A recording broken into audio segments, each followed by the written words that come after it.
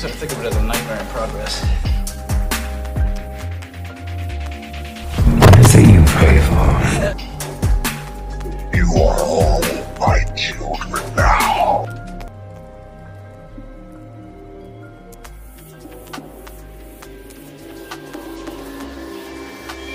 It's an honor. Hello, and welcome to the Debate of the Dead podcast.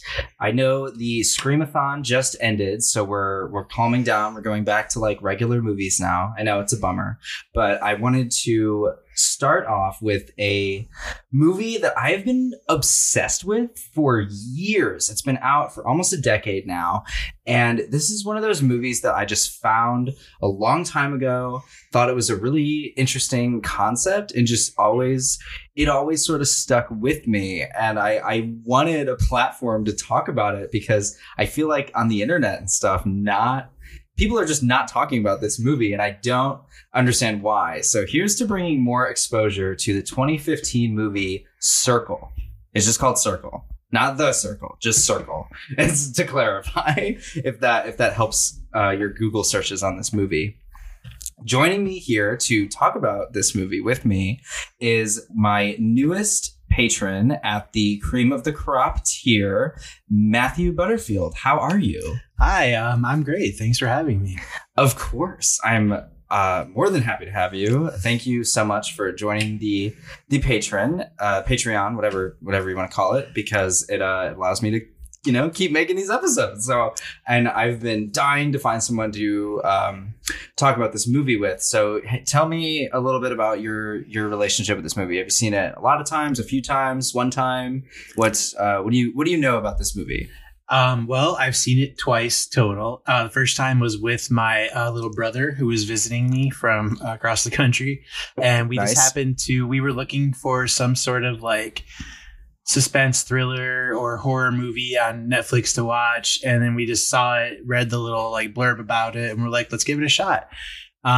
We watched it and we're just kind of like staring at it the whole time. I don't think we really like talked much during it. And at the end, we were just like, what the hell is that? Like, it was such a strange and different movie. It definitely is. It definitely is. Yeah, it was really cool. I kind of recommend it to people, but they don't know. There's no good way of explaining what it is without giving it away. Like, yeah, it's one of those. So I try to tell people, I'm like, yeah, you should check it out. And then they just, I don't know if they do or not, but you just don't really hear much about it. And yeah, so it was really cool when you asked if that was the movie I want to talk about. I was like, absolutely. Sweet. Okay. Well, I'm glad to hear that. Because this, like I said, this is one I've seen countless times over the years, just like threw it on when I was bored, didn't have anything to watch, folding laundry, like as a background movie, like all that stuff. And I, of course, showed it to people all the time growing up. And this movie, it just fascinates me. So if you haven't, this is a movie you should definitely watch before listening to this podcast, because we're about to talk about it all. I mean, that goes for any movie I cover on the podcast, but this one especially, because this one is, it's just a cinematic feat, I think. So I am fascinated by how this movie got made. Like, I needed to know the nitty gritty details of this movie, because for the folks who maybe don't know or didn't realize, this whole movie is set in one location. Never easy. That's always a challenge. And so I not only is it set in one location, but the premise of this movie is that 50 people, strangers, unrelated, seemingly, are standing in a circle on their own individual circles. And essentially there's this death beam of evil laser alien goodness in the middle that is zapping them off one by one. Hence why it's fitting in the slasher category for this podcast. And they're voting on who dies. So it's literally just like an hour and a half of that. It's very dialogue driven, which is bold in general, but then to put a bunch of intentionally place essentially nobody actors, with the exception of like one or two, is just bold swings. So I did like extensive research on this movie this morning, because I needed to know the nitty gritty. So first of all, this movie was written and directed by two dudes named Aaron Han and Mario. I'm going to go with Moscone. That's probably mispronounced, but I'm trying my hardest. And they also worked on a TV show called The Vault. They were YouTubers. Very small start, humble beginnings. That whole moment. This movie was also nominated. So how it became into perception was they did The Vault, which was this TV show. I haven't seen it. I can't speak too much for it. And then they were like, we want to make a movie. And so they wanted to start with something kind of low concept, kind of cheaper, low budget, like that kind of thing. And so they wrote Circle, and it was nominated. They sent it to the Seattle International Film Festival, and it was nominated for the New American Cinema Award, along with the movie Fourth Man Out. I don't know if you've seen that movie. It's a gay movie that was like on Netflix for a while. Probably still is. Sounds familiar, but I can't recall. It's just one of those like random, like when Netflix first started to really push the like LGBTQ section, it was one of those movies that was always there. But both of them lost to a movie called Chatty Cathy's. I've never seen it. I don't know. Can't speak to it. But then what happened was Netflix somehow heard of this movie from the film festival, and they were like, send us a copy. No punching, no bam, bitch went down. But they sent them a copy of the movie and made them an offer to distribute it the next day. So Netflix like loved the movie. And that actually makes so much sense because this movie has been on Netflix and only Netflix since 2015 when it came out. It was a straight video on demand, straight to VOD movie. It's so that blew my mind. And then it's also one of those very indie short budgets. So it's I didn't write down the exact number budget, but it was quite small. I'll have to find it at some point. It was filmed in 10 days, and it had a 3-year pre-production because every shot was storyboarded out in like intense detail before they actually started production of the movie. And they being the creators even said like, oh, it was great that we planned it, but once we got on set, like half of it just goes right out the window because there's all these unforeseen variables. But they were still happy that they had a structure so the unknowns weren't so heavy hitting. It was heavily inspired by the movie 12 Angry Men. Oh, yeah. Okay. I've never seen it, that one, but they multiple times cited that as the heaviest source. And then the guy who plays Eric, which is essentially the closest thing to a main character this movie has. He's, spoiler alert, the one that makes it out in the end. He's the winner of the death game, whatever, what have you. His name is Michael Nardelli, and he is actually one of the producers of the movie. Him and his brother helped get it funded, and just help produce it in general.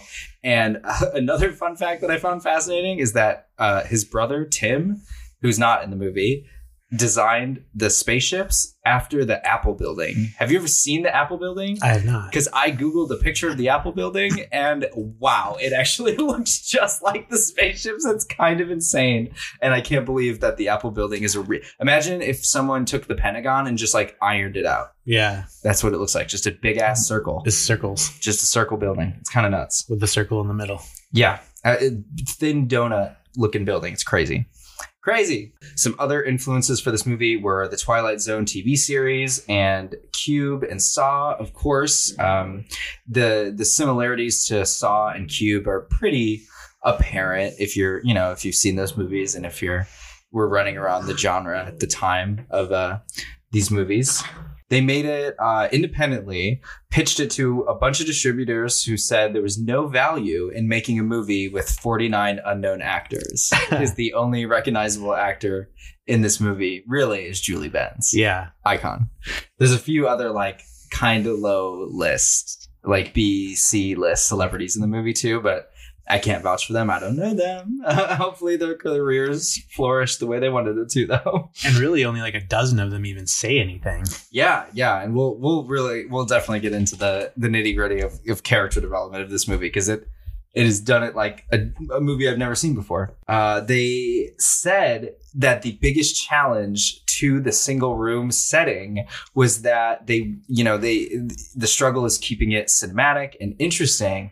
And they knew that they wanted to do all sorts of wide shots and like sweeping camera movements, slow sweeping camera, but absolutely no handheld. They had a strict no handheld rule, which I found extremely interesting. And a lot of this information that I found, they comes actually from a Reddit Ask Me Anything that the filmmakers did, and the producer, the Michael Nardelli guy who plays Eric. They all collectively, the three of them made a Reddit account and didn't ask me anything specifically for this movie. And let me tell you, I scoured through every comment on that AMA thread because I was fascinated and I needed to know the deets. So that's where a lot of this information comes from, and also like IMDb trivia. But I also feel like the IMDb trivia came from that Reddit thread because they were worded like exactly the same. It was shot in 10 days, and I believe it was Mario who described the first day of shooting as bedlam, a word I've never heard before, but basically just means utter chaos. They shot it chronologically, which is rare. Kind of makes sense for a movie like this. But how they did it was so it starts with 50 people, and then as people die, it kind of thins out. So they would start by doing 2 to 3, they called it rounds of the outside of the circle with 2. They had only filmed this whole movie with 2 cameras. Wow. That were just sweeping on dollies, doing the slow shots that they talked about. And they would do like 2 to 3 rounds on the outside of the circle, and then go on the inside of the circle and do what they needed to do inside the circle. Because this is one of those movies where the actors kind of had to pull a lot of weight, because if they just had to always assume that they were on screen because it's just one big circle. So they couldn't really like phone in the acting, as he put it, or kind of like they always had to be 100% on edge, like they're in a death game pretty much, because they never knew if they were going to be on camera or in the shot or not. So that's always like mind blowing to me. Can you imagine 10 hours a day or 10 days, 12 hours a day, just sitting there having to act like petrified? Yeah. It's crazy. And not only that, they can't move at all because they have to stay in their circle. Like it's like, even for continuity's sake, like they can't really move, period. They could turn around and that was it. It is the craziest thing. I've never seen a movie where the characters are so limited. I mean, at least even in Saw, they have only one of their legs chained so they can like flop around and shit.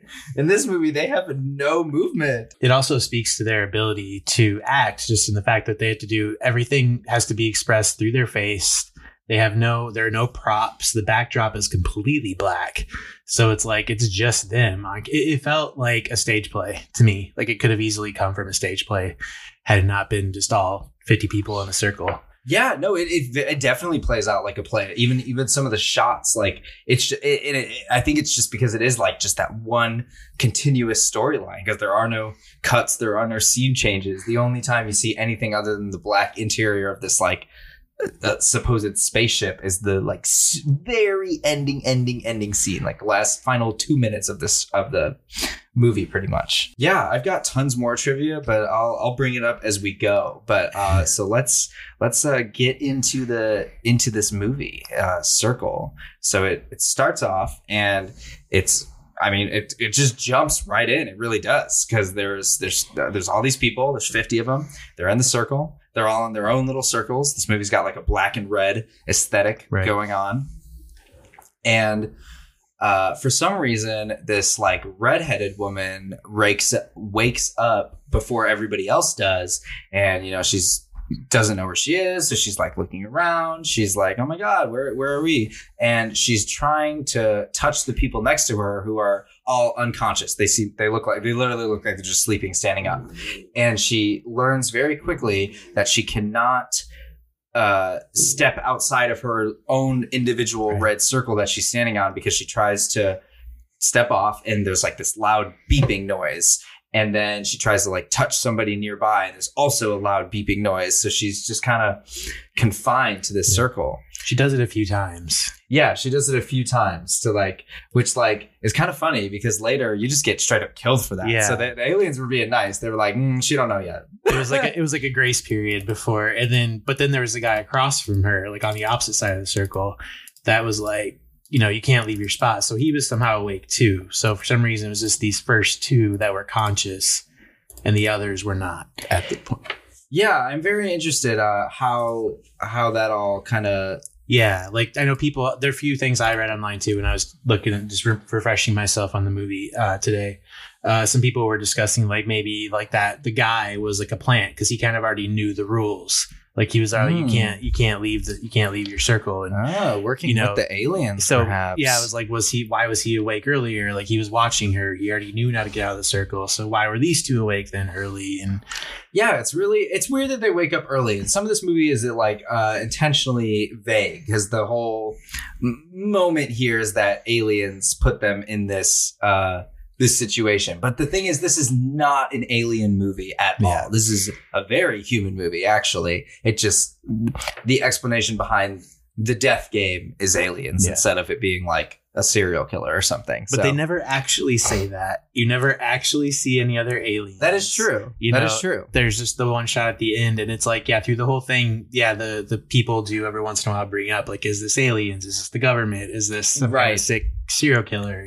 Yeah, and this movie gets very political really quickly. So we'll get into it like these characters do, but it's these two unconscious characters. And the thing with this movie is that because there's 50 of them, we don't really get names. We just kind of get attributes. And that's even how these characters are credited in the script is like pregnant woman, little girl, racist, rich guy. Like it's just little things like this that denote them. So that's also like, I can't really think of movies where that happens. You don't even know the main character's names. Apparently this guy's the guy who wins is named as Eric, but I did not know that until I was Googling all the trivia this morning. So that's impressive to me.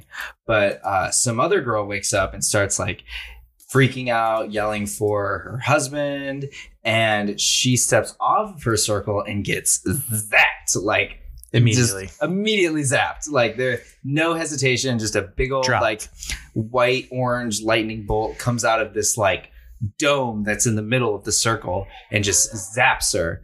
And she falls to the ground, and then like her hand kind of goes up in the air and she gets dragged away into the darkness. And then everybody wakes up, the lights go on, and there's a loud beep again. And now everybody wakes up. And as you can imagine, if there was a situation where 49 strangers are all in a room together in a very unknown situation, they freak out, but also do so while on their own individual circles. Yes. Yeah, right into the action. Like we're not even 5 minutes in and the action is ramping up. We don't really have time to get into the details because also this movie has its own like internal clock.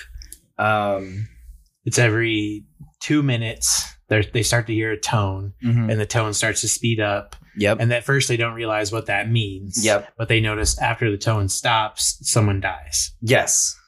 And they start to figure out the game a little bit more as the story progresses. So one thing about this movie that has blown my mind from the first time I saw it when I was like 16, 17 years old or whatever is the lighting. Like the lighting in this movie is insanity to me. The walls, or what seems like the walls, are pitch black.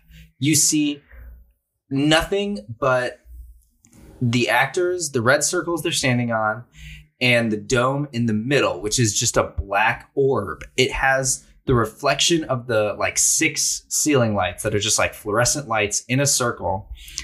And yet everyone is lit so perfectly and saturated to show so much emotion. The lighting of this movie fucks me up in ways I cannot even fathom. And all I learned about the lighting is that they were stationary, which they liked because then they didn't have to worry about moving lights every shot. Yeah, so, they kind of had to be. And they kind of spoke to the actors didn't move, so they didn't have to move the light. It's like all 50 actors were perfectly lit in their own pillar of light that they stayed in the whole movie. Yeah, unless they died. And they color graded this movie like really well. You can see like the sweat on people's foreheads when the situations get like intense. It's literally just mind-boggling to me. And I mean, can you even imagine having to wrangle like 50 people all at once? No, shooting must have been wild. Yeah. And they varied in age. There was, like you said, the little girl who was probably, I don't know, kids, 8, 9 years old. Yeah. Or something like that. And then upwards to, there were several elderly people. There was a woman who was clearly over 70, maybe 80. Yeah. Like, that's the thing with this movie, this game here, is that everyone, the cast is insanely diverse. And I would imagine it's by the aliens' choice. Like, it seemed like they really got a clean sweep of everything you can imagine. There's different sexualities, different nationalities, different religions, all kinds of different political beliefs. There's, like you said, ages. There's just every kind of demographic. Yeah. That's essentially what every character is meant to do, is represent some kind of, I wondered that, like, demographic. It felt like it was supposed to be a slice of Americana. Like these are the groups in the country. And I definitely think so. Because there was very little overlap, you know? Yeah.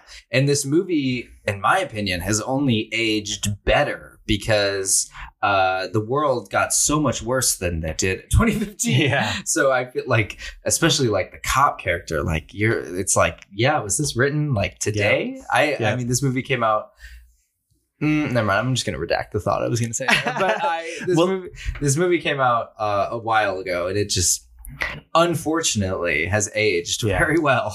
The cop, he starts out, you kind of seem like maybe he's a good guy. Like he's making some good points. He's like, he's trying to help the group. And then you very quickly realize, he's a major racist. Yeah. And that's one straight thing racist. I'm very impressed with is the character work here, because you learn so little about these characters, literally don't even learn their names, and how they kept track of all these characters and their kind of like alignments and what have you was Google Docs. And so they really wanted to play with how the characters would respond to the different situations that arise, and like where, because people are complex. So they aren't, even though these people are pretty much stereotypes, they still kind of have their own like moral codes that they follow and apply to things. So like, even though, like you said, even though that guy proved later to be like a major racist and just an overall asshole, in the beginning, he starts by making some good points that not all the other characters agree with, and some characters definitely agree with. They definitely seem to, as the timer keeps going and they keep realizing they only have 2 minutes to like plead their case or whatnot, you start to realize people aren't able to filter themselves anymore. So they're just saying immediately what comes to mind. So it's their natural character, like who they are. Mm-hmm. And that starts to play, against them in more cases than it helped them. And it's, that part was really interesting, because it's, at the beginning, people do seem to lie a little bit. Like there were some misconceptions, and there was a little bit of like, like they all thought maybe they could get out of there when right.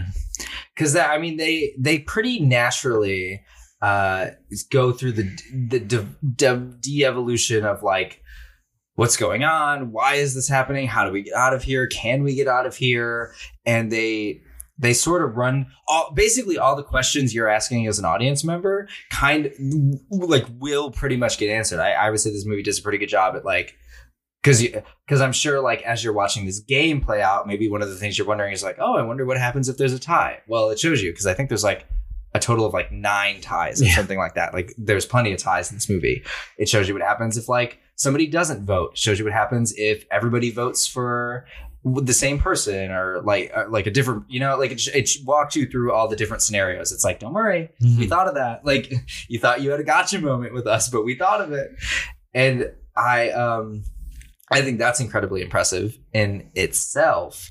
But here at the beginning is where we start getting real into who these people kind of are. And that's another, like, even the wardrobe design shows so much. Like obviously the cop looks like a cop, so you know him. There's a guy in like military fatigues, so he's like some kind of soldier. There's a guy who is like in a business-ish suit, so he's probably some kind of like financial man, there's It like seemed very like everyone was plucked from their daily life. Like it was just like Yeah, an immediate yeah. thing. Because they do talk about at the beginning, they're like, what's the last thing you remember? None of them really remember anything. yeah. One kind of mentioned seeing something in the sky and like getting out of his car to see what it was. And so that was the first part where it kind of alludes to maybe aliens. Yeah, it seems like But nobody they else had describe that it- memory, or nobody said they did. So- Right. Yeah. It started off like an alien invasion moment. And then, so yeah, they really feel like you said, you know, people are dying every 2 minutes, and they quickly find out that they are choosing who dies, because the T with them is like, however this is happening, aliens, government, whatever, they are implanted with some kind of device or technology or something that allows them to, because on the floor in front of them are these circles that they're standing on, and then there's also an arrow pointing to every circle, so essentially every person.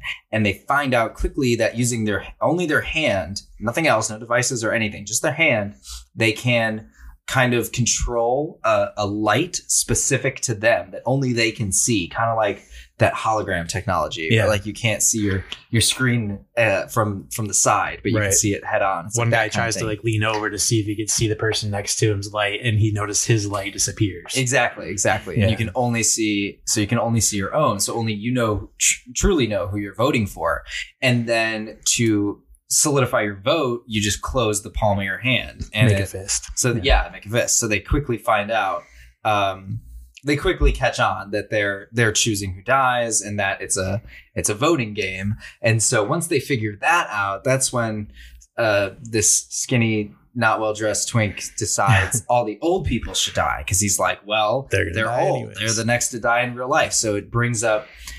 They kind of fight about this argument about whether or not that's valid, because then there's other people in the crowd that are like, well, they're still fucking people. Like, Yeah. just because they're older, does that mean they need to die? And they're Right. like, well, we have to choose somebody, and sorry, boomer, you live your life. That's kind of their logic. Old man with gray hair is like, I have much right to live as you do. And then by that point that he was the first one down. Yeah. And they also realized there were they said 5 people that were all older, so I would buy them 10 minutes, and maybe in that 10 minutes they could figure out what really to do. But Right. And this movie is unlike any other movie, because these characters are literally just standing still. Like, they can't hit each other. They can't walk. They can't sit down. They can't, well, they probably could sit down if they stayed in a circle, but they can't, they just can't do anything. This movie is literally driven by nothing but dialogue. Yes. And I think that's so impressive, especially by people you've probably never heard of before. So good on all these people. And they even said that the actors took I didn't see the exact numbers, but they said it wasn't very much pay. They were just that passionate about the script, and because it was so low budget and they had so little time and all that stuff, they were just kind of happy to be there and do it. So good for them. It was impressive. Some of them being older and just standing there. Like, a lot of them didn't have lines, period. Like, just literally stood there. Yeah.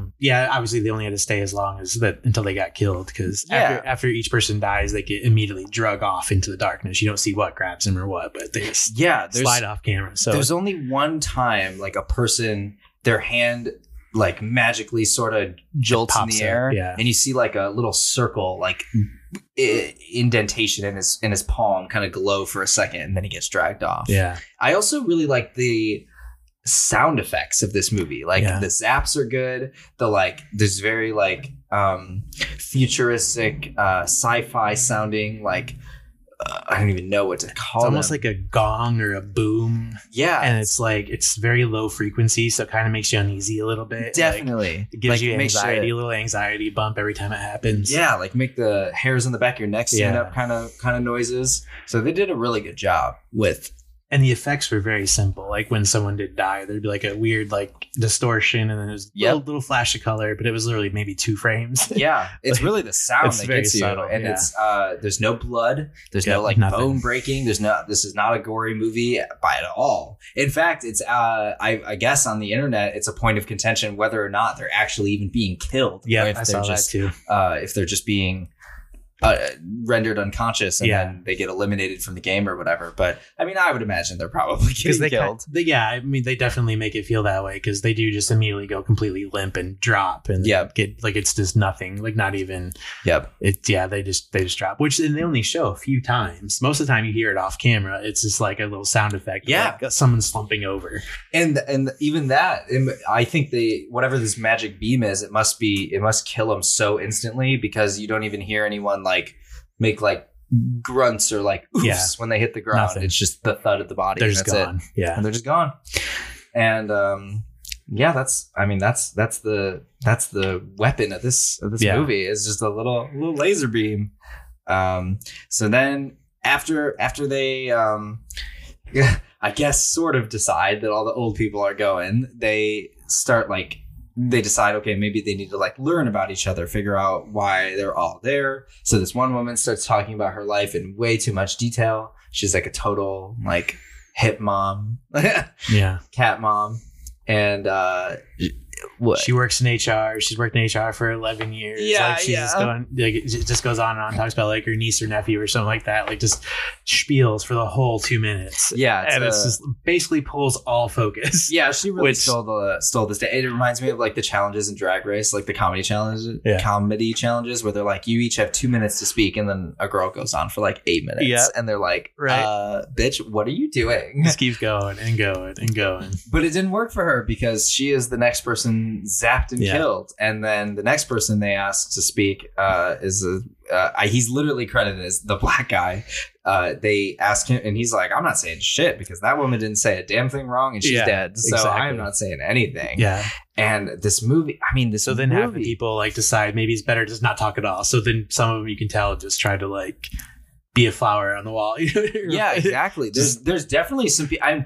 This is interesting that I didn't really think of until now, but saw a little bit about when I was researching earlier, is that it kind of plays out like it's almost reminiscent of like Survivor, Big Brother, like reality shows like that, where because they kind of make alliances in a way, and then they like they're obviously they're voting each other off, which is like those reality shows. And there's Well, ironically, have you seen The Circle on Netflix? I have not seen The Circle. So it's a game show. I'm obsessed with it. It has something to do with like catfishing, right? Kind of. So it is like, it's kind of, I think they call it The Circle in the sense there because it's supposed to be like your inner circle, because it's almost like social media. Oh, okay. They put a group of people in an apartment building. They're all in their own apartments. And the only way they can talk to each other is via this social media app where they can pose as whoever they wish to be. Oh, okay. So, and they can only communicate through texts. So it's only like instant messaging. No voices. They only have 2 pictures on their profiles. Oh. So they can pretend whoever they want to be. But then they have to rank each other, and the rankings come out, and whoever's top 2 votes somebody out of the circle, and they're eliminated. Gotcha. And last person standing wins, the money. Do they ever reveal what the people look like and shit? Not until the last episode. Oh, wow. The viewers know who they all are, because we get to see them in their apartments interacting with their television sets. Gotcha. Because I knew it was a very like COVID show. Yeah, it's very much. And it's really amazing because you do see a lot of human nature. So I wonder if that game show does have some sort of loose space in the movie. Maybe because the names are the same. The themes are a little bit, though The Circle is way more like lovey-dovey, like RuPaul's Best Friend race. Right. Because, it's not someone dying every 2 minutes. Yeah. And, and they're still, they're all very kumbaya. They want to be friends, even when they find out they're catfishes, whatever. Right. That's funny. Yeah. That's cute. I could see why that swept the nation for a short while. For sure. But, and they just... These people just keep arguing, and so many different like political points come up while they're in the circle here. Yeah. And like, as it's intense, like it's paced very well, because as these people are dying, you're learning who these characters are more and more, and they did a pretty good job making nobody like really safe, Yeah.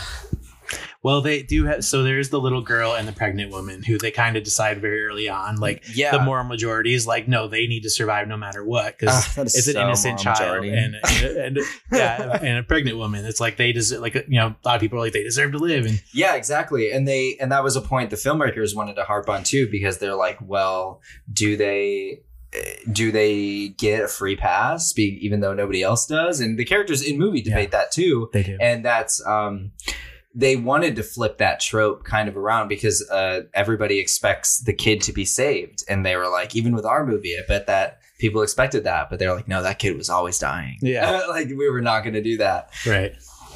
I mean, all she does is stand there and cry the entire movie. Dora looking ass. They could have given her a line. Yeah. It's the bangs. Yeah, it is the bangs. She says like "help," I think once, or like "don't kill me" at the or something like that. And it's like it's total. Yeah, she's not even a redeemable child. Like you don't even like. She's just so pathetic. She's not a straight A student. Oh so, yeah, we discover that. They're like, yeah. The one guy's like, "You do good in school?" And she's like, "Yes." "Do you get all A's?" "No." Well, then she should die because she failed English. Yeah, whatever. It's very that. Yeah, it's very that. And they're some of the like they're arguing over like arbitrary things, but they're also arguing over how arbitrary it is. Yeah. They're like, who gives a shit if this kid gets good grades? She's a little kid. And other people are like, okay, well, I'm also a person with kids. So there's just all these different people making all these different arguments about why they should live, essentially arguing why they're better than that's other what it boils people. down to. Who's better? And then they bring up the point like, maybe we need to figure out who is good. Maybe they're looking for one specific person to die, and if that person dies, maybe the rest of us get to leave. Yes, so then they try to figure out who's a bad person, and they're like, well, what's a bad person? Exactly. So and then the cop gets racist, and then the cop gets racist. Just surprisingly, that happens very quickly after they start arguing about morals. Because what really sets the moral battle into play is the pregnant woman and the kid. And you've got some of the people in the circle being like, oh yeah, we can't kill either of them. Like, no way, I'm dying for these women, no matter what. And then you have some of the people in the circle that are like, you know what? I mean, if they just are dead, then we could just, we could have a fair fight. Like we could just have that. Then it's just every man for himself. If they're removed from the equation, we can really figure out what's going on here. Yeah, exactly. Instead of worrying about being morally good. And they kind of vote. They're trying to break the system by like voting for the person next to you, since they find out you can't vote for yourself, and that way everyone will get one vote. So they're like, let's see what happens. But sneaky guy votes for the pregnant woman, taking the opportunity to probably kill her. Mm-hmm. And our boy Eric here, our producer, notices this and votes for him. So they tie, and the guy dies instead of the pregnant woman. Yeah. So that's how that kind of gets all into play. And that's also when they start being like, all right, well, I mean, how far is this going to go? Yeah. Like, once there's one person left, what's going to happen? I would assume they just get to, walk out of there. It's the only hope they have. They got to believe at least one of them is getting out. But then they realize there's an even number of them. So what happens when you get to the last two and you can't vote? You can't vote for yourself. You can only vote for each other. So do they both die? Yeah, it's going to have to be a sacrifice. So no one really knows what the rules are. Like, no one knows. Everyone's just assuming everything. Everyone is just assuming everything. Exactly. Everywhere, everything, everywhere. All and then at once. The age thing gets shelved because then they get to the woman who some say looks like she's older, in her 50s. I think they said, which someone was like, well, 50 ain't old. And then others are like, well, that's how old she said she was. She said she was 52. Yeah. And then they were like, well, why you look like that? She's like, I had cancer. And then they're like, oh, so you're gonna die anyways. And she's like, no, it's in remission. Like I'm. And then everyone's like, oh, so now the sick deserve to die because they were sick. And it's like there's a guy with one arm who's just like, wait a second. Like, yeah. Like everyone's like, wait a minute. Like it's so great, the back and forth that these characters have with each other. It's wild.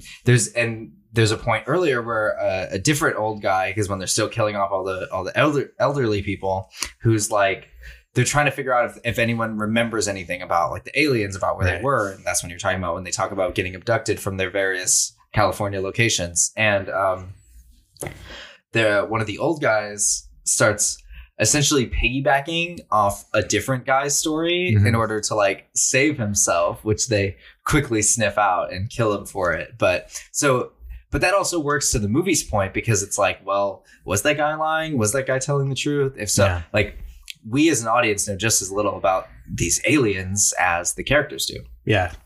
Because we've only seen the inside of the room as well. Like it's all you know. It's all there's no narrator. There's no subtitles. There's nothing telling us what's going on. So you're very much in their point of view. Yep. And the movie kind of does have a little bit of a 3-act structure in a way, because you know, you got the first act, which is like the initial chaos and everybody kind of trying to figure out what to do, and then the second act is I would say the heft of like the political arguments, and then the third act is really just the nitty gritty survival. Like the third act could almost be a short film in and of itself. In the second act is kind of when the alliances are formed. They never say it flat out, but you get like the one camp who was like, we need to kill off the little girl and the pregnant woman, and the other camp who says otherwise. And like you have the two like party leaders trying to get everyone else on their side, and some of them speak up, but some of them don't, and they're trying to guess. There's some people that still haven't talked at all yet. They're calling each other out. They're like telling stories about each other. Like this is like the world's deadliest game of Mafia or Ultimate Werewolf or whatever like secret Hitler role game you play, because this is it actually does play out a lot like one of those. It's crazy. It's some of them. I mean, there's the one guy that, you know, claims he's married to the woman he's next to. There, and you know, so there's people across from each other. So they're the only people that supposedly knew each other were the ones that were having an affair. It's just the one guy accusing the girl, saying he recognized her from porn, and she's like, "What are you talking about?" Like, oh my god, just completely like he just went off. He was like, "No, I know you," and like all on and on and on about how like trying to like devalue her by making her seem to be a porn actress just because she had like he was totally trying to berate and belittle her, going like it was in nothing. On her fake boobs and being like, "Who bought those for you, your boss?" And she was like, "Well, yeah, my boss did buy it," but and she's like, "Yeah, it's like poor girl. So then like leave her alone." So then she started crying because she feels like this guy's just gunning for her. And like the whole room's just quiet, and it's intense. You feel for her because luckily he gets zapped pretty quickly after that. Thank God. The rest of the room was like, we don't buy it, and they zap him, not her. But you don't know at first. And it's like, and there's a couple like suspenseful reveals. It helps. Like they're just little tiny things. They're nothing like, they're not jaw dropping oh shit moments. They're just like little ways to keep you invested. I think this movie is not really one you can lacklusterly pay attention to on your first run. Like your gut, I think it does a good job retaining your attention and making sure you're not bored, and it just kind of always keeps up, because the more people die, the more space we have for the other characters to talk and do things. And it, you know, when there's nowhere to hide, it like these people become so apparent. Like the blonde guy who is like, I'm not sure what his credit is. He always reminds me of like a surfer bro, so I'm gonna call him the surfer bro. Yeah, he kind of looks like douchebag Thor, kind of. Douchebag Thor. Like he's like, I mean, he's in douchey jean shorts. Like, he's got like the long hair and the beard, like lumberjack surfer douche kind of. But that guy like doesn't even speak until like 50 or 60 minutes into the movie, and he's like a big player in the end game. He's like, and that's what reminded me of like the Big Brother and the Survivor argument, is some people are like play the floater game where they just ride the wave, and they're like, all right, I'll deal with it when it comes to me, I guess. He saw the moment to take leadership control, or you know, be a voice, and then he seized it. Yeah, this is the world's deadliest lip sync smackdown for the crown. Then as stuff comes out and you start learning truths, and it's just like there's other manipulations happening. The one guy that doesn't speak English. Yeah, there's a whole character who doesn't speak English, and there's plenty of people who initially are just like, all right, let's kill him. He's useless to this game. Yeah, we can't communicate, so just kill him. Yeah, and that like, this movie makes it aged so well, unfortunately, and it definitely reflects the American way of thinking. And there's even a point in the movie where they ask, well, how about any volunteers? Does anybody just want to stop? And then that's where you get it's pretty sad stuff. You've got like a mother whose son died, and she's like, I'll be with him again. And then you've got some more God stuff in there. There's like a 16-year-old kid who's like, I just don't want to kill anybody. So I choose to kill myself. And then they're like, we have so much to live for. And he's just like, I don't want to do this. And they're like, you have to respect his choice. 16's an adult. Like, and it's like, okay, that's a question. Is 16 an adult? Like, it's like, not them literally arguing over the age of consent, but like for death. in this death alien game. You can see in the kid's face that he's just like, nah, I'm doing this. Like, oh my God, that kid is broken. They said character description, broken down child. He was, he just was not, he didn't want to be there. Yeah, and then the guy who's literally credited as the black guy plays like brings a lot of good points about like racism and all that stuff to the forefront. And that's when the cop has his moment where he just gets to be real racist, but also like I'm not like, I never think there's a point where he's being like dramatic. Like I think he brings up good points, and it's always the white people in this movie who are like, no, you don't get to play the racism card. Yeah. None of the other people of color are being like, all right, you're kind of like it. Some people are like, it doesn't matter. Like everything gets you killed in here, and taking the like nihilistic approach. But it's only the white people who are like, race doesn't matter. Yeah. Well, then there's you had the black guy trying to unite the other black people, and then the Asian guy speaks up and he's like, "Do you see any other Asians here?" Like, I think the only other Asian was the one like the second person to die or third. Like they died like almost immediately. Yeah, she didn't have a lot of lines. And then the poor like that. You assume Muslim, she's wearing the head wrap thing, you know, she never talks, doesn't have a line. Yeah, she doesn't have a single line. She gets killed randomly just for being her. Yep. Like it's the guy that speaks Spanish, but the only other person that speaks Spanish is behind him. So she's like translating for them. And right.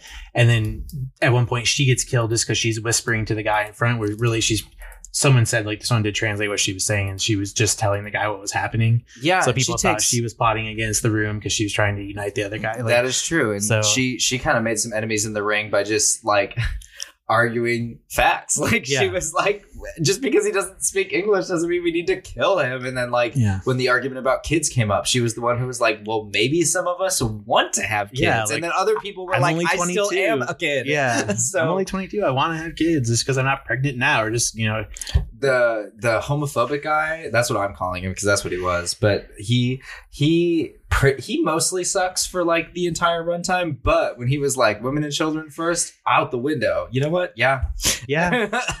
I mean, everybody, that part is valid. I mean, everybody equal in here. Because I mean, the thought would come across my mind too. It's like, all right, so if there is only one survivor, what's that 8-year-old little girl going to do by herself? Right. Is she going to survive? On her own? And like, and actually, it was a point in the movie. Somebody in that Reddit AMA asked if the circle could be a cycle. And they said that there was a couple lines of dialogue that actually alluded to that in the initial script that they ended up cutting for time. Mm-hmm. And like, for example, the little kid, an argument for letting her live, someone was going to say, well, what if this is just round one? Right. And so that was like an argument they thought of, but ultimately they decided that would explain why the one guy at the beginning knew the rules already. Like maybe he survived his circle. Yeah, maybe this is another one. He's like, no, I've done this before, you know. Yeah, exactly. And but one of the ultimate reason they decided to cut that was because they felt that they needed to give the reward needed to feel real. The decisions that led to a character's survival needed to feel real and warranted, because at the end, if they were like, well, it doesn't matter because they're just going to go into another circle, it would have felt like cheap and unfulfilling, and they wanted more finality for sure to it, which made sense. Yeah. I also wondered about it too, because I got in my head just about, okay, so it's a room of 50 people, right?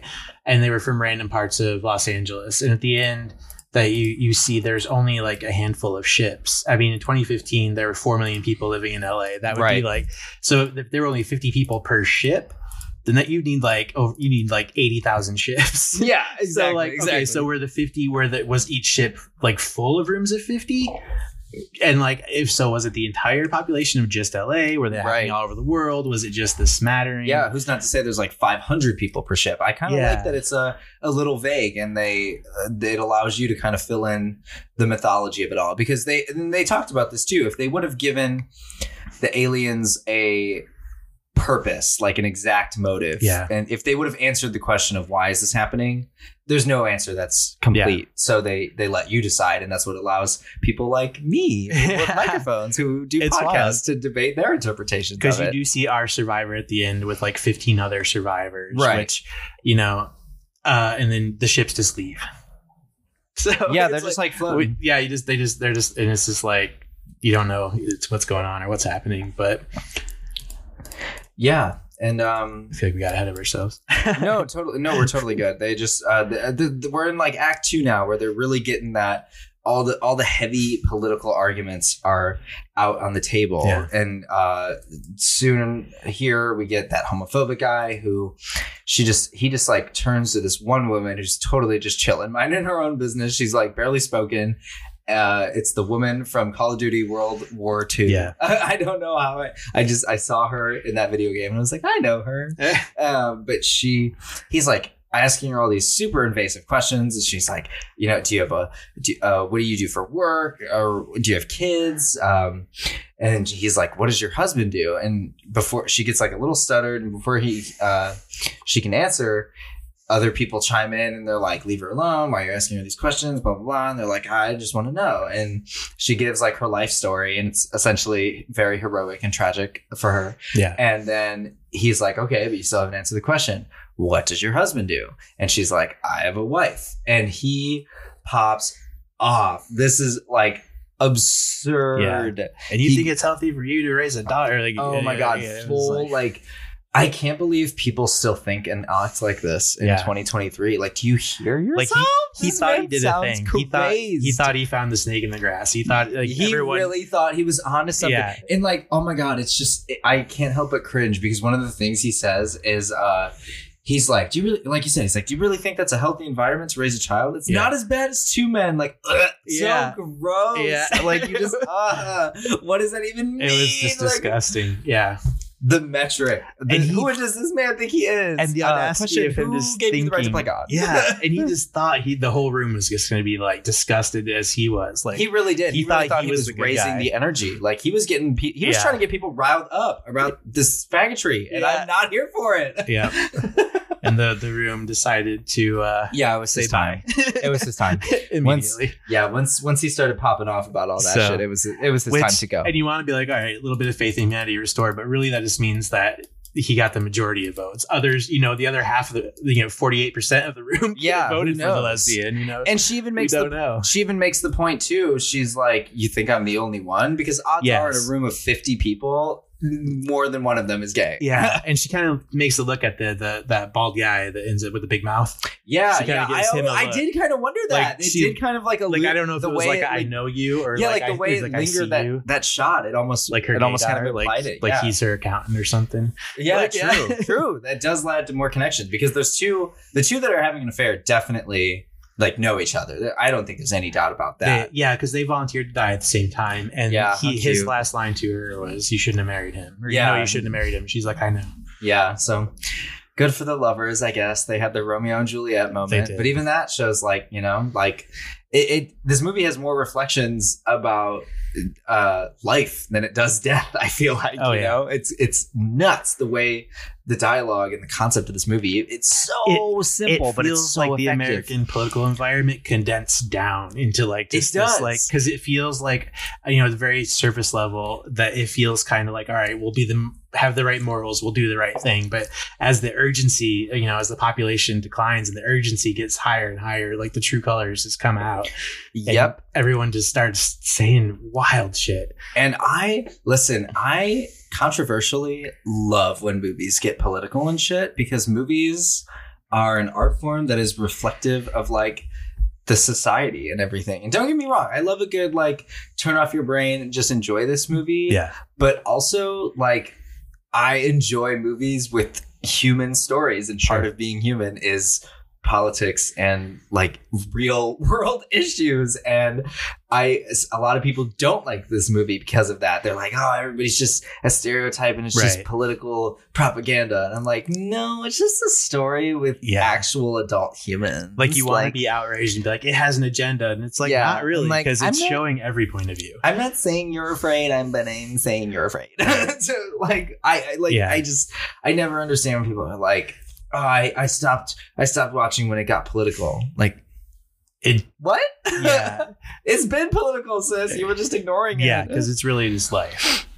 It's really just life. Exactly. Yeah. So, and I think pretty much to tell like a real human story with emotions, you almost have to take some sides and calls take some stances in your storytelling there. The writing's impressive too, because one of the hardest things in writing is making sure your characters sound different. And each person in the circle has their own voice, and it's very different from the person next to them. It's like, yeah, some characters only have one, maybe two lines, but you don't really get to know anyone. Like, no one really has an arc. The ones that do, it is like you kind of like, you're like, yeah, they're right. And then you're like, oh no, they're very wrong. Like, yeah, it's like, they definitely show their true colors, and there's no redeeming story really. Like there's no happy ending. There's not even really a character to follow. It's just, like I said earlier, even this Eric guy, who kind of is the closest thing to a main character, doesn't really shine until the end. He's had a few lines throughout, but it's very rarely does an ensemble cast movie like this work so well. Right. And I think this movie is just insanely impressive all around and super memorable. Mm-hmm. And we're sort of getting down to the top 10 here as towards the end of the movie, because everybody else has been picked off one by one. I can't say many slashers I can think of that use a laser death beam as the main weapon. Usually we go the blade route, but this is the sleigh route. Sleigh beam. Yeah. And so we also see the way it's like an experiment. We see the way people react when under such a extreme stressful situation. Yeah. Some people try to control it, even though it's way beyond out of their control. Some people just give right into that. Yep. And some people try to tell the truth, and they're like, let's hope for the best. And other people make up lies. Let's talk about the loving liars of this movie. That one guy from an episode of How to Get Away with Murder, and the chick who lives in Saw 5, Julie Benz, and this dude Mrs. named Dexter. Craig. What? Mrs. Dexter. Mrs. Dexter. Was Rita? I've never seen Dexter, but I knew. Yeah, Rita. And then poor Rita. R.I.P. Yeah. So Julie Benz probably the biggest actor. Only name I knew. Oh, definitely the only name most people know in this movie, which is on purpose. Mm-hmm. So what happened is she's next to this dude, and earlier in the movie, he was like when shit first started getting real, like before anyone really thought about things, he was like, listen, my wife is standing right next to me. If you got to kill somebody, kill me. Don't kill her. Spare her. Yeah. Spare this her. Whole thing. And basically assuming that like nobody wants to kill someone's spouse right in front of them like that. Like they wouldn't want to deal with that. And it's almost like a throwaway moment because everything's so chaotic in the moment, in the beginning, that I didn't really, especially in my first watch, like I really didn't think that hard about it. I was just like, okay, we got a married couple in here, whatever. Yeah. Demographic, go on. You're kind of like, sure, that's possible. That's a thing that could happen. Yeah, absolutely. Especially these two, they look like, classic white suburban American family. Yeah, they look about, like they about could the be same age, about the same fitness level, whatever. Yeah. Both white. So they've made it this far, and we're down to the end here. And we're kind of towards Act 3 here. Ready for Act 3? This it gets real debatey. Like they basically choose sides. You're either on the side to kill the pregnant woman and the child in order to give every adult a fair advantage, or you're on the side of the pregnant woman and the child are going to be the ones to live. Or they're going to be the last two, and they'll decide who lives between them. That's between them to decide. Right. Yeah. And Eric here is hardcore advocating for letting one of them live. And the surfer bro knockoff, I always think he looks like Woody Harrelson a little bit, but like much younger. And like mixed way with hairier because Woody's been bald for since the 80s. Yeah. Looks like Woody Harrelson with like a wig. But he's like the leader of the kill them side. Yeah. And what happens is they're kind of like, this married couple is kind of on the fence, not really knowing what to do because, they just want to live and they can't really hide anymore. So they're in the hot seat. And at the last second, they get them to switch their vote, which knocks out a bunch of the big players that were already happening in the script at this point. And it causes a tie. And what happens then is we learn that Miss Julie over here didn't vote because she didn't have it in her to vote for the small child. Yeah. And this causes some discrepancy with the crowd. And our surfer bro here is like, it's like just so frustrating. He's like, you're probably not even married. And then he starts to think about it and he's like, it's like, wait a minute. Y'all totally are married. This is bullshit. Exposes their starts asses. asking them questions, and then they kind of get the questions right because it's generic, like, when's his birthday? And Yeah, stuff that she these makes up a strangers would date, never be able and to then confirm. somebody's like, what's your husband's name? This, and then they're like, ladies and "He gentlemen, said it this is earlier." an example of a plot thread that it was set up properly. Yeah. Because exactly, once they decided that they were not going to do names, this guy spoke and he was like, and he started with, my name's Craig. Yeah. And then did the whole like, don't kill my wife thing. And then all this time later, that's literally the one thing they can use to trap him and figure it out, because like everything, what are his parents' names? What are your kids' names? Where do you go to school? All this stuff that they could just make up. They can't confirm that shit. So, but his name, when there was no pressure, they ask her, what's his name? And she doesn't know. So it totally exposes them. He flips out and is like, no, she made it up. And she's like, no, he made it up. Yeah. And I was always under the impression along with it. I was always under the impression that he just said it and she just, I mean, at that, what do you do at that point? Like you can't really deny it. But I guess when everybody first wakes up and stuff, there's a shot where you can see them like whispering to each other. And I guess that's when they devised their plan. How would they know already? How would they know they needed a plan? That's wild. Yeah, I don't know this exact scene. I just read it on like one of the threads of the trivia or something. So I'm going to have to look out for that lingering shot of them whispering next time I watch this movie. But so rip that plan. The lovers don't live. They kill the husband. Yes. And Julie Benz gets to grace our screens for a little while longer. Thank God. Love her. She really is like the queen of this movie. Her hair is everything. I just want it as a wig. Hair. But yeah, we thin down the rest of the people, and essentially who it comes down between in the end is we've got a character, the surfer bro guy. He was the leader of the like kill the pregnant woman and child side. Mm-hmm. So when it gets down to the end, we've got 5 people left. We've got Eric here. We've got Surfer Bro. We've got the pregnant woman and the child. And then this other character who quite literally has not said a singular word this entire time. No gesture, no face movement. Nothing. Just staring at the little black orb in the middle of the room. Just staring. And we also just found out what killed Julie Benz's character is because we found out that he also has not been voting, because they tried to come up with this plan where everybody votes one at a time in order to like do the thing they said they were going to do. But when it gets to him, he doesn't vote, which causes Julie to die because she has the most votes, since he was supposed to vote for her and make it even or whatever. Yep. And that is when we find out this guy has literally not done anything. And this character's quite interesting. I saw a comment that maybe speculated that it could be like some kind of disorder, but one of the writer directors, Aaron Hahn, sorry if I'm mispronouncing his name.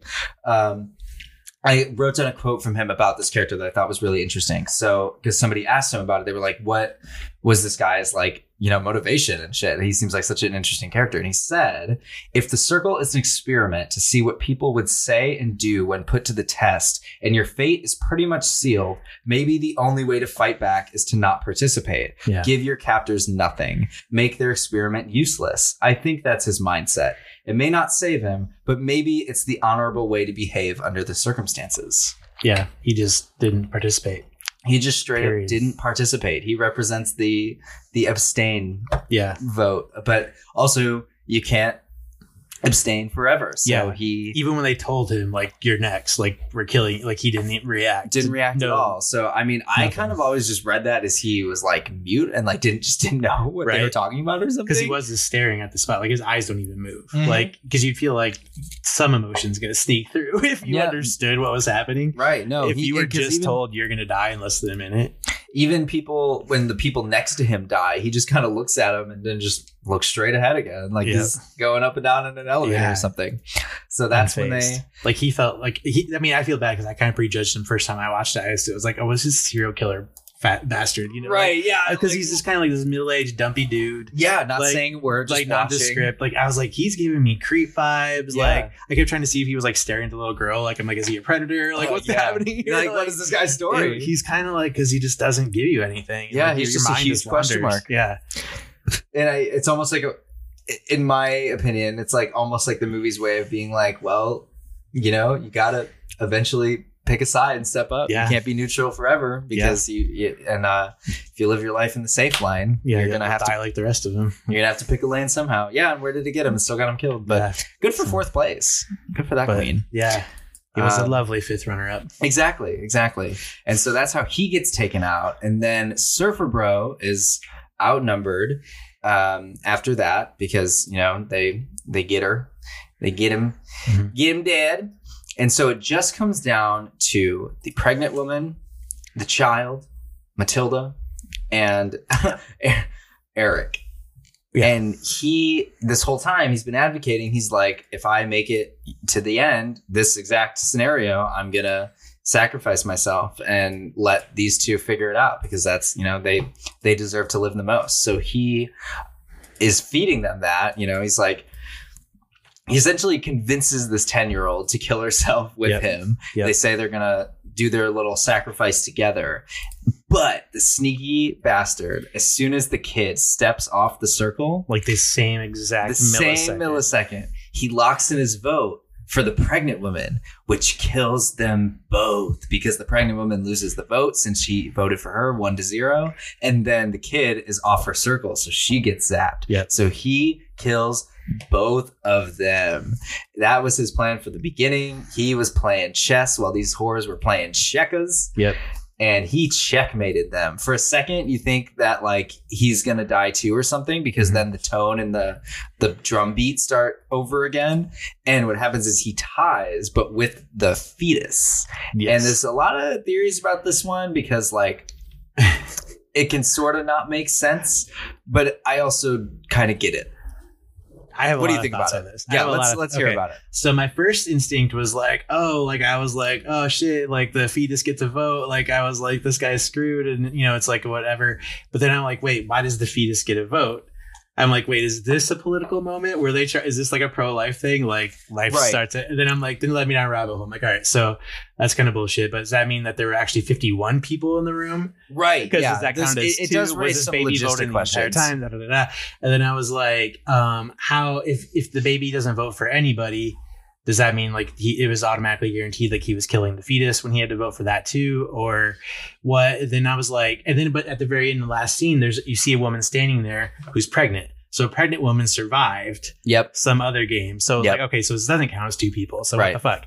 So then that's why it felt like an tacked on thing with like, Then I read the theory was the way that she fell. Yeah, since she was still was that on the fetus circle. was on a circle, and that before the game could pull off the dead mother's body, that it registered as another player. Right. It was as there's some theories about it. When I was researching, the creators said their kind of vision and moment with that was like, in the event it came down to her, she wasn't going to have to vote against her own fetus because then that kind of sends the message of like, it was all for nothing, and like, what's the point in putting all these, like, she essentially couldn't win if that was the situation. But because it was another person, they had to kind of make the choice. Mm-hmm. But also like she fell in the circle, so maybe it registered the baby. Like there's all kinds of things there. But because she was like the only one that you saw that did fall like directly in the circle, like everyone else like fell out of the circle, like between people. You know? Which also could totally be like a funny coincidence that the filmmakers didn't even notice, and then people were like, "But it's a theory." Yeah, like there's a heartbeat in the circle, so the machine registered it as something. You know, it was a flaw in the alien's machine or whatever. Yeah. So and then of course Eric decides to kills the fetus anyway. Kills the fetus anyway, so he can walk away scot free, and he does. The next shot is him waking up in like a dam or a ditch or whatever. He's in the LA River. Is he in the LA River? Yeah, he's laying in the LA River. Yep. So they pick him up, and or he picks himself up, walks outside, and then you see just ships all over the sky and all these other what could only be assumed to be survivors of other games, which was heavily female. Heavily female. There was a pregnant woman. A lot of them were very multiple young. pregnant women. There was a very young girl. Like, it was definitely like, but there were some that were straight up like probably people like, you know, the douchey Thor guy who probably were somehow were the moral majority. It's just like, it's like it's an interesting mix, because you wonder what the other ships looked like. Like, right, not every ship's gonna have a pregnant woman. Not every ship's gonna have a little girl. You know, so, at least to our knowledge, unless the aliens like planned it that way. It's really strange. For all we know, all these people got like rounded up, right. And then once they got rounded up or whatever, the aliens like separated them into like subcategories. They were like, oh, this one is pregnant, this one is this color, this one speaks this language. So who knows? Yeah, and they were from different parts of the valley. One person mentions being from Woodland Hills, one person mentions from being, I think, Sherman Oaks, or like, it's different parts of LA. But I love living here now because I know where these places are. Right. Like, but like when he wakes up in the LA River, he's somewhere near downtown, because we get a shot of downtown, right? Okay. With the ship, so we don't really know what neighborhood they put him back in, or if that was like where he was before it started. Like, was he in the exact same spot? Like, did they just kind of dump him wherever the ship was? And since he's near these 15 other people, like, were those 15 people on the same ship he was? Like, did they all come? You know, it's very, you don't know.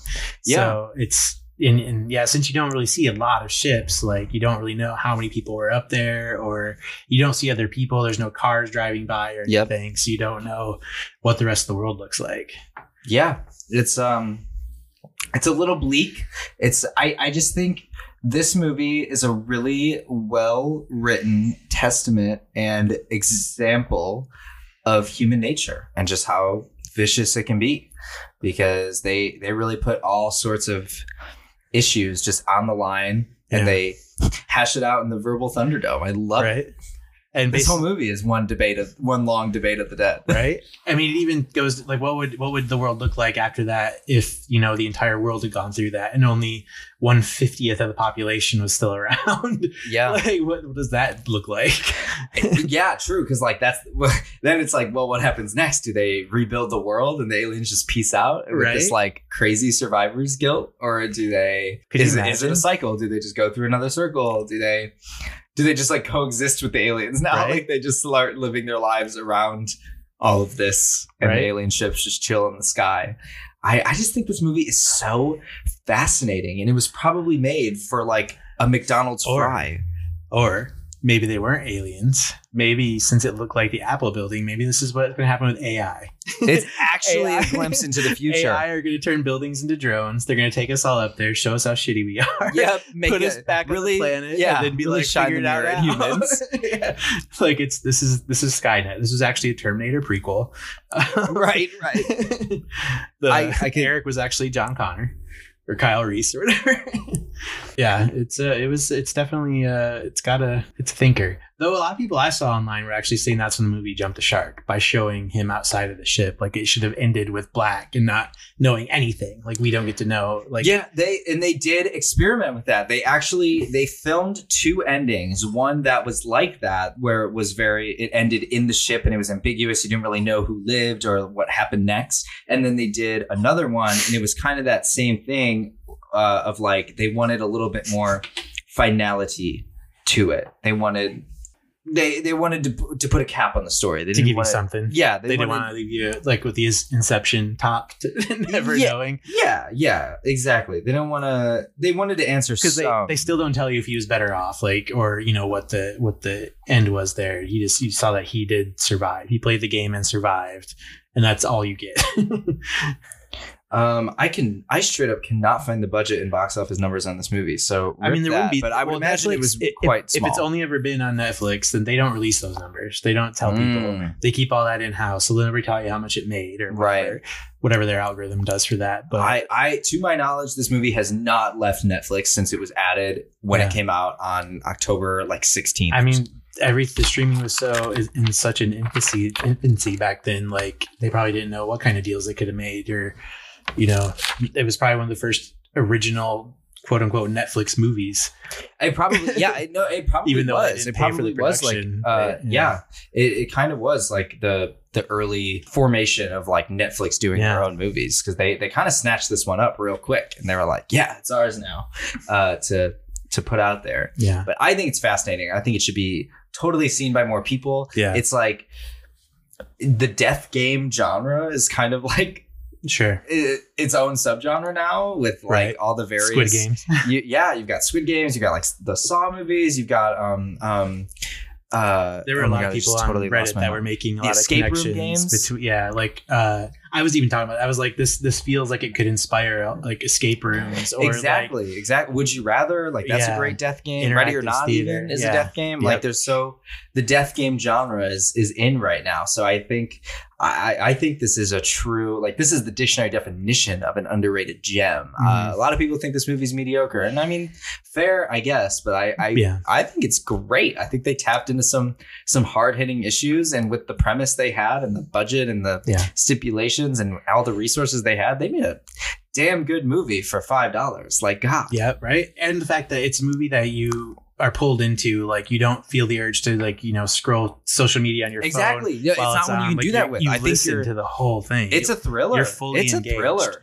There's no downtime. There's no slow part. There's no padding. Yeah, it's pure, and it goes fast. Like it feels like because you get anxious too as it goes. Like it's very interesting. I like that part a lot. It's very thought provoking. Definitely. It speaks to everyone in a different way, probably. You probably can have a lot of really cool conversations afterwards. Yeah, because I'm with how diverse this cast is, certainly everyone can like identify with someone in this cast. And like, yeah, we do call a few people racist and homophobes, but like, there's people that are going to identify with him and say, no, they have a point. Yo, like, yeah, oh no, absolutely. give him a second. Like, oh, definitely. There totally is. He's right. It's like, yeah, he accused that Latino guy of being a killer and like, profiling him, but wait, the guy did have a record. The people are going to justify all of this. It's totally. It doesn't deserve to die, but okay, sure. Yeah, and I'm obsessed with the creation of this film. 3 years. It was a passion project for these guys. So good for them.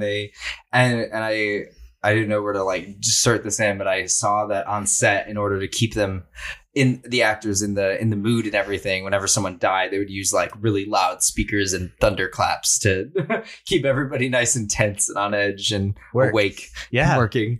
The few people that you did see die, like also those are kind of impressive, like little flops. Like I know, yeah, they were. Like, I was wondering. I was actually hoping to find something out about that. I was like, are they? Like, was there mats? Like, was that CG maybe? Because they fully go ragdoll. Like, they just fully ragdoll. Like it's very so many are off screen. Yeah, it's very believable that they're dead. But you definitely see a few hit the ground, and I'm like, they hit the ground. They committed to that fall.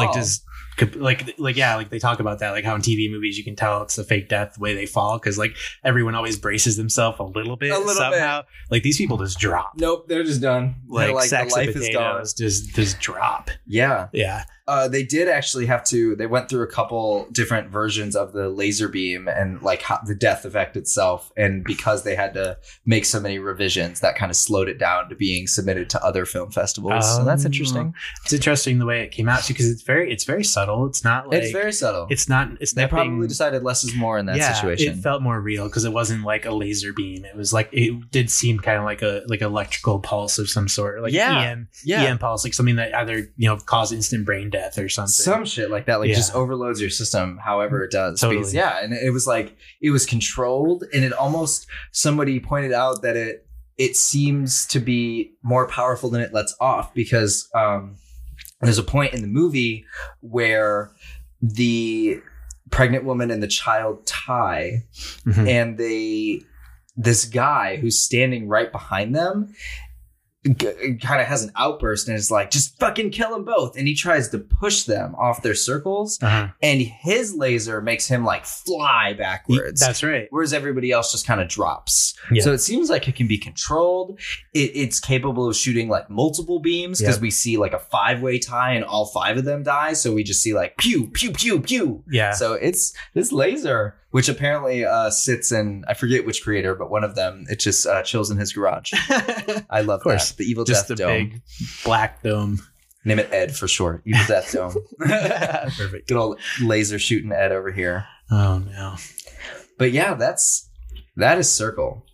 This is a movie like I said earlier, have been obsessed with, and think like there's so much to say about it, but also you kind of gotta go see it, because if we go any deeper, then we're just gonna straight up be debating just actual real life politics, which at that point, because that's what the whole dialogue of the movie is, and they hit some points. They take some swings and go some places that I think there's enough subversion here to keep you interested, and this is one you should definitely show to a friend or something if you're a horror fan and you want to just watch a movie with friends. I see some people online do a drinking game where like every time somebody dies, you take a shot or take a hit of your bong, whatever, have your fun however you do. But yeah, that is Circle. Do you have any other like final closing thoughts? I mean, no, everything you said is I fully echo that. I like to, when I watch it, I just try to think of like, what would I do? Like that. Yeah, it is one of those like, what would I do? I think there's definitely some empathy factor to this movie, because I love a movie where the whole time you're just like, holy shit, what would I do? And my textbook example for that feeling is a movie that probably not everybody has seen, because it's just not a well-known horror movie, but it's called 13 Sins. Okay. If you've never seen it, please do. I will definitely cover it on the podcast at some point, but that is a movie where you really are just like, oh my God, what would I do? Like, how far would I have went? Right. So this movie poses that question and asks you to take some reflections, take a look in the mirror and be like, damn, am I a shitty person? Because like, would I have killed that girl for that reason? Or would I have like saved, would I have made the sacrifice for the pregnant woman? And blah, blah, blah. Like all that stuff. It makes you ask all these questions. For sure. Circle, man. It's a 2015. What a year. What a time. What a moment. But so with that, all that being said, let's get to the deadly debate. So what that is on my show, at the end of the episode, I think of something about this movie that's like generally controversial. I think about like who my guests are and like maybe something we would disagree on. Okay. And just come up with like one question, one topic to just like go in on and debate. Sometimes I just end up agreeing. We just end up agreeing. Sometimes we actually do have like a debate. It's all over the place. So for the movie Circle, the deadly debate, did Eric deserve to win? Yes. Yes? Absolutely. What is your reason? I mean, at the end of the day, you want to be the good person and yes, save the little girl and save the pregnant woman. But at the end of the day, you have no guarantee that that's the right thing to do or that that's going to get you any kind of bonus points. Or at the end of the day, you're left with yourself, and maybe the need to survive is greater than saving someone else. Like if you don't have self-preservation, like it just feels like you need to have that if you're going to be a survivor. Like he's the only one then that I feel like would have the ability to survive in this world where a 50th of the population is left. I agree. It's narratively on brand for, this message. And it's just, I mean, he played the game, So there at the end of the day, there's all this talk about who's a good person, who's a bad person. But at the end of the day, this is the situation. It was a competition. They can't control it. It was a competition. It's not personal. These girls got so mad when they sent each other home. It's a competition. No, I think he deserved the win to win the game. A lot of people are like, no, fuck that guy. He should have gotten zapped for killing all the people and being that sneaky. And I mean, it also poses these questions about like selfishness. Like in the end, that's what helped him survive. He didn't tell anybody his agenda. He just stuck to his own, had faith in himself and his plan, and just executed it literally. Yep. They gave Lumberdouche the villain edit, but really he was saying the exact same thing Eric was thinking. Oh my God, whole game. I swear. It's like, nobody was the bad guy. Why, when you said that, why did I immediately think that woman who was like, I've got a cat and my sister lives in New England? Why did I think that was Jan? Like immediately? She was safe. And as soon as she finished talking, she's like, uh-oh. I need a fan edit of this Circle game, but it's all just past Drag Race queens. Yeah. Could you even imagine the nonsense that would take place? Could you imagine being on that spaceship with the 50 drag queens? Could Shangela, would they give her the glass to throw on Mimia first, or would she just have to verbally be like throws water? somebody drops and she's like, see that? I did that. Like, I did I did that very well. I did that very well. Oh, could you imagine if they had Talking Heads? Like if they made this a reality With show? Talking Heads. Oh my god, that needs to happen. Cersei Lannister. It's a good movie. It's crazy. It makes you think. I think it sticks with people. It sticks with me. It stuck with me for totally. sure. I think this is one that people, even if you don't like it, you can at least be like, I mean, I hadn't really watched it, I think probably since 2015 or 16, like when it was new. right. And when you brought it up, I was like, oh, I had rewatched it again. So, I did get, a decade of, I was pretty much in the same place this time as I was the first time. Like, but I'd be curious to watch it over time to see if like you're. Let's go on and was Like, too. 'Cause who do I you- also haven't watched this movie in a few years. Yeah. Not since at least before COVID. So I was like, I wonder if it's going to hold up as well. But I think it does. I'm Totally. still just as into this movie. Yeah. Fucking Netflix never releasing their shit on physical media. I Right, would rarely. love to own this on Blu-ray, but I don't know if that will probably never happen. You But, need a lot more people to watch it. a lot more people Maybe to this fucking watch it. podcast will make it happen. Yeah, we need like a whole second wind happening in order to get. And that's actually my ulterior motive for this podcast. Is I just want this movie on Blu-ray. So There you go. I'm using my power to influence people to watch. But no, definitely check out Circle. I think this movie is so good. It's definitely a thriller, sci-fi kind of moment. But I mean, people are dying one by one, Yeah. and there's a very clear death weapon. I think it's a slasher. People are getting slashed. Actually, they're getting zapped, so it's more of a zapper movie. But still. Same. And I think it's a good way. It's definitely different than Scream. So I wanted to hit something that was totally not in the vein of Scream, considering we've been talking about Scream for the last 6 weeks on the pod. But I mean, I'm always down to talk about Scream. But there's a lot of other movies, so we got to throw in some sci-fi. And next week we'll throw in some urban legends, if that's any clue to where we're heading. But yeah, that's Circle. And yeah, if any of my listeners want to find you, do you have anything you'd like to plug, promote? Really, yeah. Propaganda? Just check out In All Night Live on Twitch most Friday nights. It's real got Sweet. a lot of cool puppets and stuff. So Okay, check it yeah. out. Everybody love puppets. Everybody loves puppets. We love a puppet show. Yeah, check it out. There's they're all really cute and fun, and I like all the various characters. They're fun to watch. Word. Fun to see also. But yeah, check it out. If you want to find more of me, first of all, follow the podcast Twitter and Instagram at DOTD_podcast. Announcements, updates. We just did a giveaway. I'm planning on doing another one really soon, like probably will be happening when this episode airs. So keep an eye out for stuff like that. If you want to follow me and support my drag, follow me on Instagram and Twitter at queen_cream.